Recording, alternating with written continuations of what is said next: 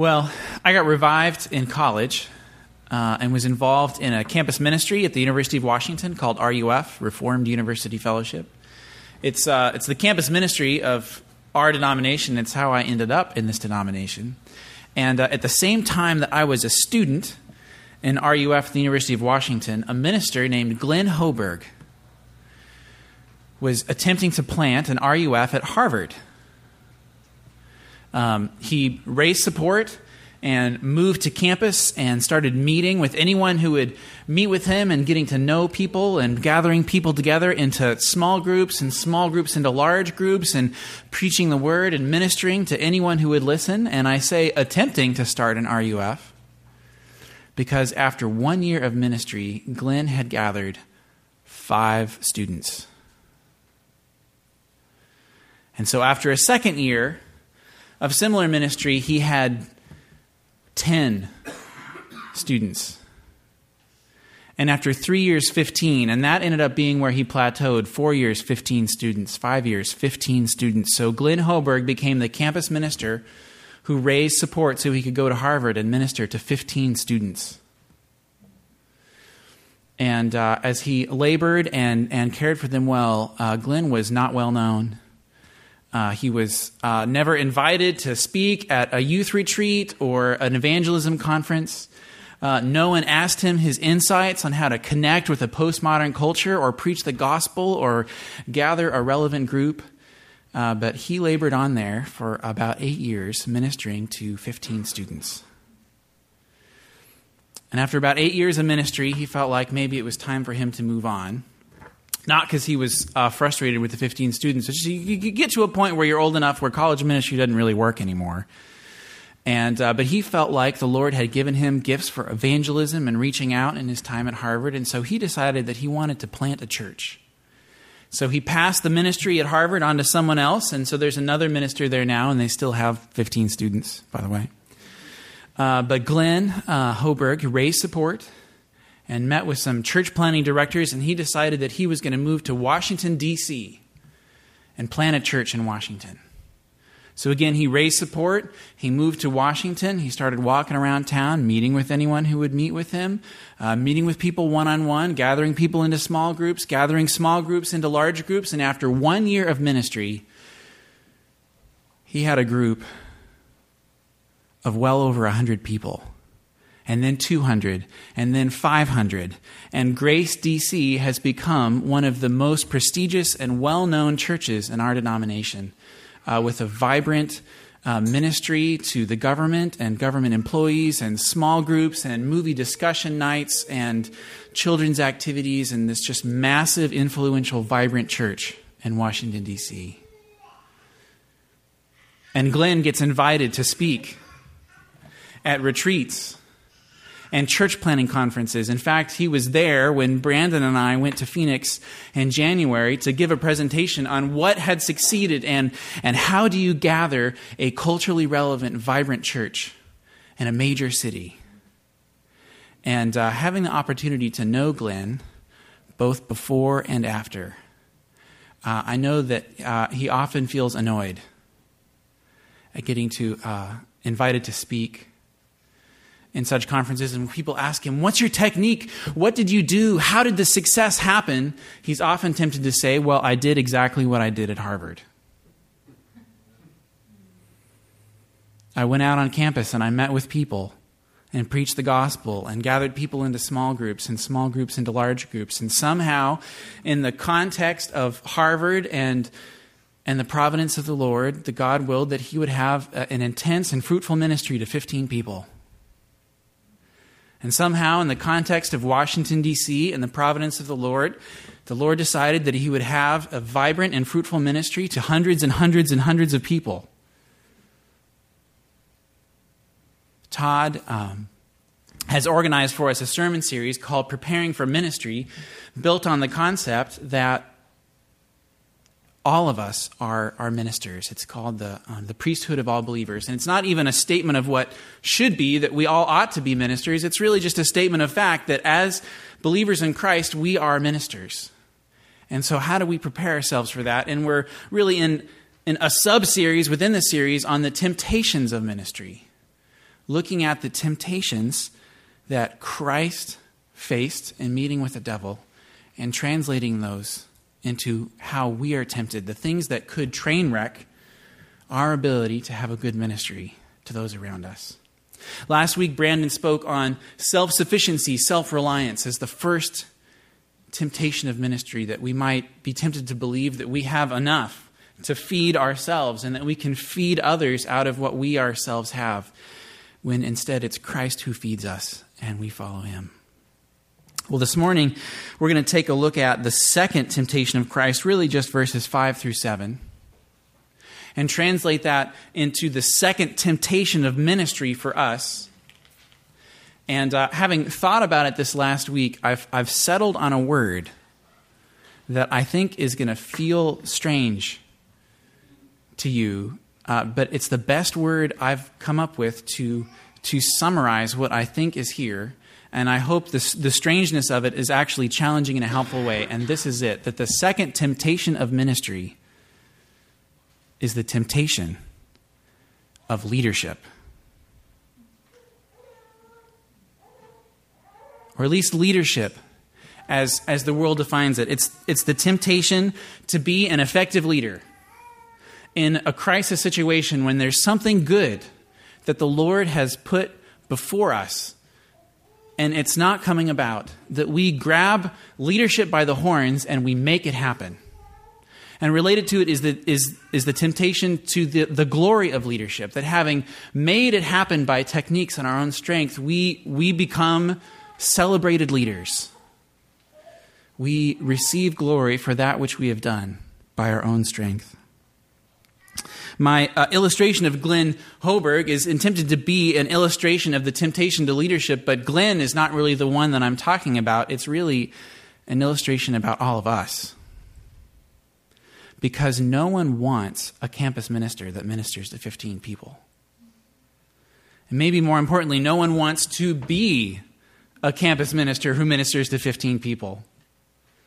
And so what we want is we want our heroes and our leaders who've been effective, and we want to give them glory and learn about their techniques so that we ourselves can apply the techniques and become the campus minister with hundreds of people and be effective and receive glory.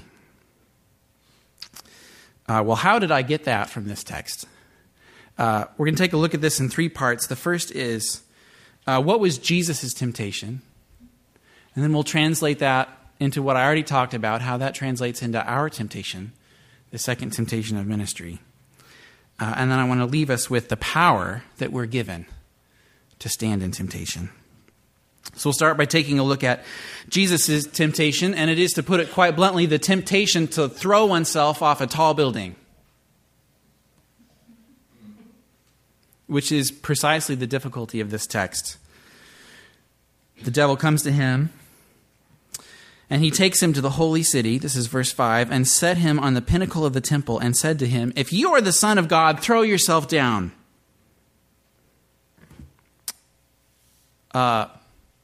I will confess to you that I don't think I have ever struggled with the temptation to throw myself off of a large building.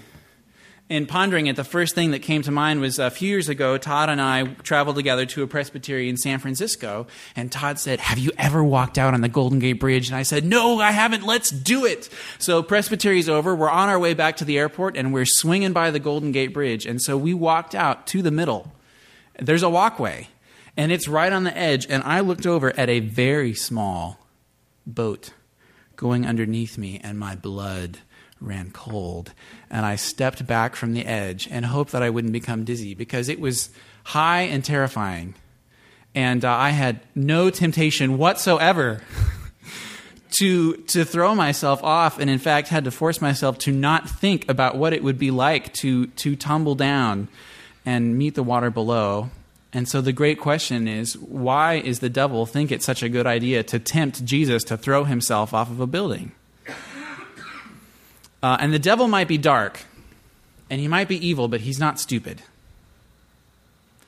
And just like he studies you, he studied Christ and knew him well and knew his heart and his desires and his insides and precisely the buttons to push.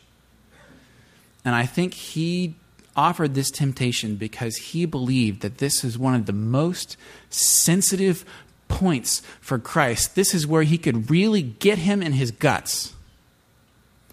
And my best guess on what's going on here is that the key is in the phrase, if you are the Son of God. Because if Christ throws himself down from the temple in the city of town where all of the faithful people are gathered, and just as the Bible says would happen, angels, poof, leap in and gather him up, and he arrives down in safety in the temple square, everyone would know that this is the Christ. And that is a good thing. It is Christ's heart. It's the soul of his mission. It's why he became a human being, is to come and to be the Son of God for us and to be known that he is, the apostles make very clear, he's the one. He's the one from above. He's the Son of God. He's the true King with all righteousness and goodness and mercy. He's the ruler and the tender Father that we've all known. And what the greatest need of humanity is to know that he is who he says that he is. The Apostle John, who perhaps of all the disciples is the one who knew Jesus the best, who walked with him and reclined at his breast, as we read in our temptation, wrote the Gospel of John. And at the end, he summarizes this whole massive gospel. Why have I written this whole thing? He says, these things have been written so that you may believe that Jesus is the Christ, the Son of God, and that by believing you may have life in his name. That those who knew Jesus best had this closest to their heart because it was what was closest to Christ's heart. It's the best thing. It's the ultimate good to believe that Jesus was the Christ, and in believing that, to have life in his name. The devil is challenging Jesus to do precisely that which he came to do, to become known, to make clear to everyone that he is the one in a way that no one could mistake. The same temptation, the exact same temptation, comes to Christ at the end of his ministry. He is on the cross, and what do the soldiers mock him, and what do the scribes and the Pharisees say? If you are the Christ, come down from there. Call angels to save you. Just before that, Peter's in the garden. He's trying to defend Jesus. He's busy cutting somebody's ear off. And Jesus stops him and says, Do you not know? This is Matthew 26. So that I could appeal to my Father and he would at once send me 12 legions of angels.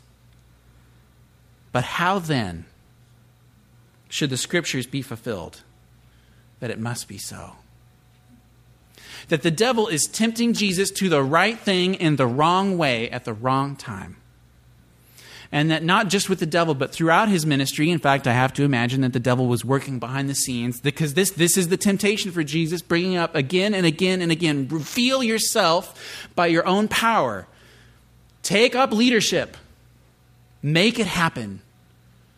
Because you've been promised something good, and you, Jesus, you live in a world where not one shred of that promise has come about. That God sent you to the world to be the Son, to be known, and not only has no one recognized you, but you are in the desert and you are alone and no one is with you but the devil.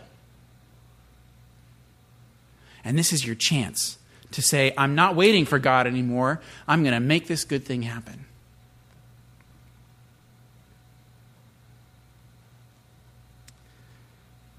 And what happens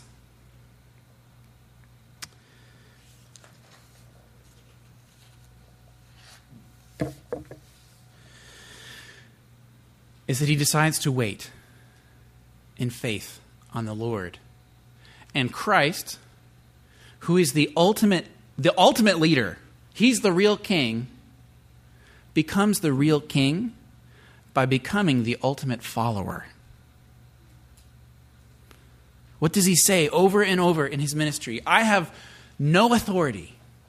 I have no authority except that which has been given me from above.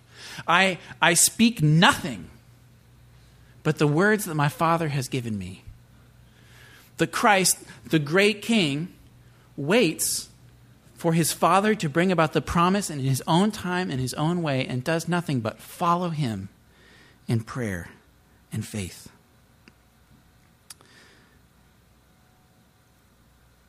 In fact, he ends up waiting his entire life for that to come about. In the Gospel of Mark, he dies without seeing it. In the Gospel of Mark, at no point does anyone say Jesus is the Christ until the moment after he has finally died on the cross. And it says there, when the centurion who stood facing him saw in this way he breathed his last, he said, truly, this man was the Son of God.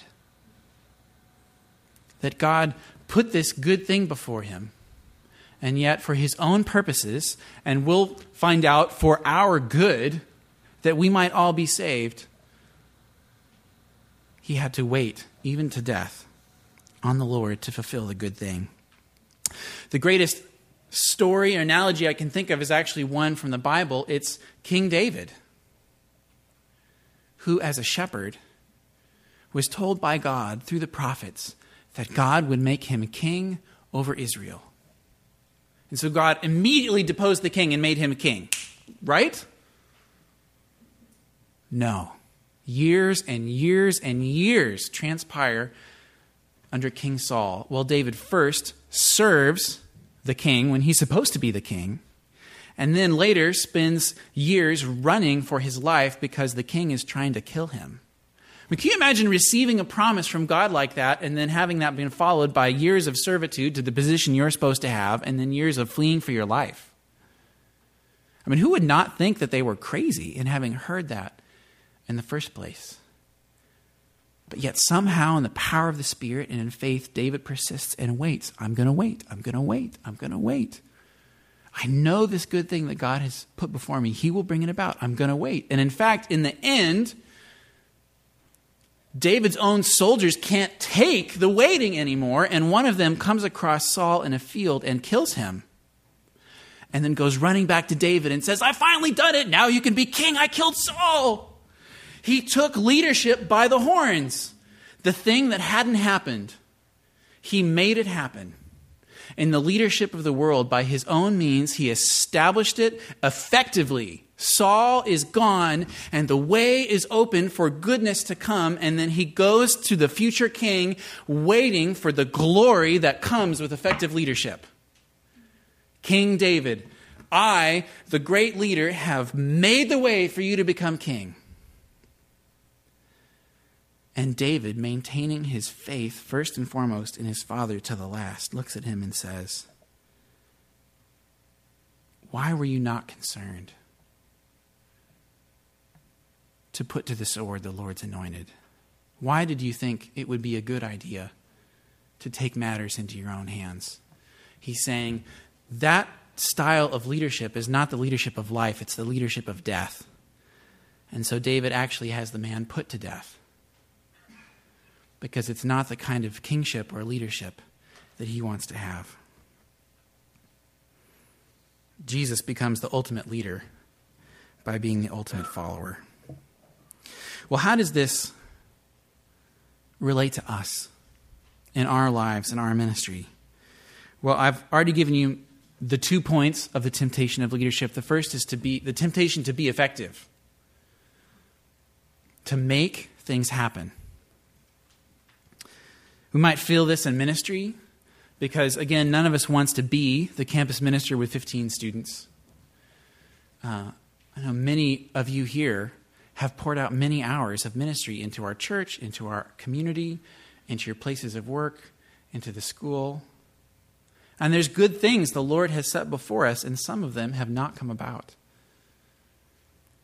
And we struggle and labor under weariness, wondering what all this is about. Why Why organize the nursery week after week after week, always short on volunteers?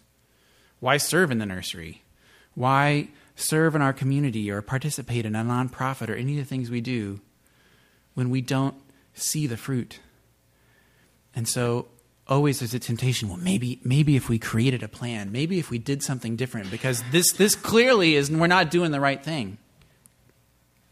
There's the temptation to be effective, to make things happen in our own lives. Some of you have spent years waiting for the spouse to come in your life who is not there yet. And that's a good thing. You were made for companionship and friendship, and to have an outlet for the physical longings that are there in your life in a good way for a right reason. And the Lord would not have made you that way if he did not intend to fulfill those needs, longings, and desires beyond all expectation at some point. But yet now, I know on some level, all of us feel the temptation to meet the need now. It's a legitimate need met in an illegitimate timing, in an illegitimate way. That's the temptation of leading in that way. Or the good and healthy longing for security, to finally arrive at the place where our family is secure and the finances are set and we've reached the right status and now we don't have to move anymore and we can just be here and everything will be great. And it hasn't happened yet, but if we put in enough hours and save up enough money or spend enough money and achieve the right status, now it's not good, but finally by our own efforts we'll plateau out to the life of tranquility. Even in my own life, I find myself over and over asking, what can I do and how can I get there, rather than to stop and pray in the midst of the desert with the Lord. It's a temptation to make it happen. Related is the temptation to be glorious, to have the glory of leadership. I once heard a minister say that God made enough glory for Jesus and enough joy for everyone else. You see, here's what I mean by that. The first part of temptation is that Jesus was tempted to take matters into his own hands so that he might receive the glory due to him. And so we learn from that we need to also wait on the Lord and to not take into our own hands the good things that he has set before us. But the second thing is, Jesus was longing for the glory that was rightly his. And it's not ours. That God has made enough glory for Jesus and enough joy for everyone else, and that we find that peace and that joy in entering into the glory of Jesus. That already he has been revealed to be the Son of God. And he's coming back. It's going to be even more clear. And our joy is not to receive that glory, but to, in a sense, to bask in that glory, to say, yes, he is the one. That when the devil comes to Jesus and says, show your glory, Jesus says, I'm not going to tempt the Father, not yet. And the devil comes to us and says, show your glory. And we say, not now and not ever. That's Jesus' job. The glory is for him. The joy is for me. I claim the joy. But it's so tempting and so subtle. At the same gathering that Brandon and I were at, a speaker said, the great perversion of American Christianity is the temptation to do things for Jesus. To be the leader and to be effective and to do glorious things and to receive the glory for Jesus. You know, even in my own life, we've started this church planting network, and I have had to confess to friends and guard my heart and make sure that it's a group effort and we have a board and we pray a lot, because honestly, I want to be the man.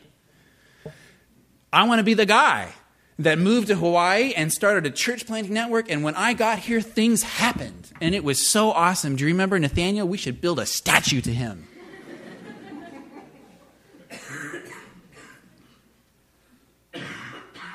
But just like the man who came to David, it's leadership of death. That we become leaders in a gospel sense by becoming followers, just as he was. Jesus himself said that John the Baptist was the greatest man who's ever been born. And I have to believe it's at least partly related to this, that John the Baptist was on a one-way train to jail and death, and Jesus was coming into his glory. People are following him. John the Baptist, his disciples come to him, and they're like, what gives? Your disciples are leaving you and going to Jesus. And John says, you yourselves bear me witness. This is in John 3. I said, I am not the Christ, but I have been sent before him. The one who has the bride is the bridegroom. The friend of the bridegroom, who stands and hears him, rejoices, joy, rejoices greatly at the bridegroom's voice. Therefore, this joy of mine is now complete. So he must increase, and I must decrease. That is the joy that is found in Christ. That he is the bridegroom, and we are the bride. And we are also the friend of the bridegroom. That his glory increases and ours will decrease. And John found joy in that place. To say, isn't it so great that Jesus has come into his glory and we got to be here for it? We got to wait and trust and long for it. And now it's here. We're seeing it in bits and pieces, and it's finally going to come in its full glory. Well, where do we find the strength? Where do we find the strength to resist this ever so subtle temptation? To be effective, to receive glory. I've got just 3 thoughts. One of them is to recognize that what is most needed is not strength or determination, but faith. It was the faith that King David had in the promises of his heavenly Father that gave him the strength to wait all those years. If God says it, it'll happen. That's faith. That's what faith is. It was Jesus exercising faith throughout his entire earthly life.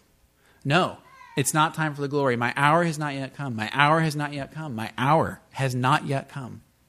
He's waiting. He's still waiting for the Father to give him his full glory. The second is this. So our passage begins in Matthew 4:1. And if you back up just before that, so it begins with Jesus going into the desert to be tempted. And immediately before that is the baptism of Jesus. And we hear this beginning in Matthew 3:16. And when Jesus was baptized, immediately he went up from the water, and behold, the heavens were opened to him. And he saw the Spirit of God descending like a dove, coming to rest on him.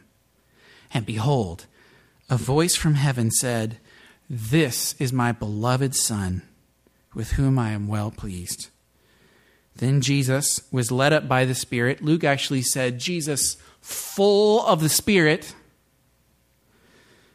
was led into the wilderness to be tempted by the devil. That immediately before these temptations, he receives 2 things. And I'm telling you right now, they're the same 2 things that you have. That the dangerous thing in reading the temptations of Jesus is to be like, well, he overcame temptation because he's God. Well, yes. But he was also a human being. We're told with clarity that there is no temptation that man has struggled with that Jesus himself did not experience. Jesus was tempted just like us, and he fought back with the same two tools that we have. Well, the Word, which Todd mentioned. But the Word contains the promise of the Father, "This is my beloved Son, with whom I am well pleased." And if you're now in Christ because of the faith that he had in his death on the cross and his forgiving your sins, his message is your message. And this is the point of the confession of sin earlier, and frankly, the point of taking communion when we take it. That if you have confessed Christ, his glory is credited to your account, and it does not matter what you have done, that the Father looks at you and says, this is my son, my daughter, in whom I am well pleased. This is mine. That is the antidote to the temptation of glory. It's an entirely different kind of glory. Really, it's just joy. You don't have to do great things for Jesus. He won't be more impressed than he already is. But then Jesus gets a second thing. He gets the Holy Spirit. He is full of the Holy Spirit. It's the Holy Spirit who comes down on Jesus before his ministry and empowers everything that he does, reminding him of this truth and giving him the strength of faith and hope and communicating the love of the Father. And it is the same Holy Spirit that we have been given, that when we face temptation, the temptation to be self-sufficient or glorious or effective or whatever it is, that we have at our disposal the same tools that Christ used, the power of the Holy Spirit and the love of the Father. And we can say in that moment, I'm not going to do that. Jesus, be with me now, because I'm hurting and I'm waiting for the fulfillment of the things you have promised, and I need a little bit of Holy Spirit power right now to wait. I will wait for you to do your work. The last image I want to leave you with, the third tool against temptation, is just this. Remember, Christ's temptation was to be recognized, to be known for the good that he really is. On the cross, he's being mocked. If you really are who you say you are, come down from the cross. And Sally Lloyd-Jones in the Jesus Storybook Bible, in so many cases in the Bible, has taken what's there and boiled it down to its gospel essence. And she is telling the story to children, and she writes, but they did not know that it was not the nails that were holding him to the cross, but love for his people. That he waited because it was the will of the Father, because he loved us, because they both loved us. And they have gone before us into the darkest valleys of temptation and will never leave us alone. Just as my wife said, even when we were dead in our trespasses and sins, we were forgiven in Christ Jesus. Let's pray.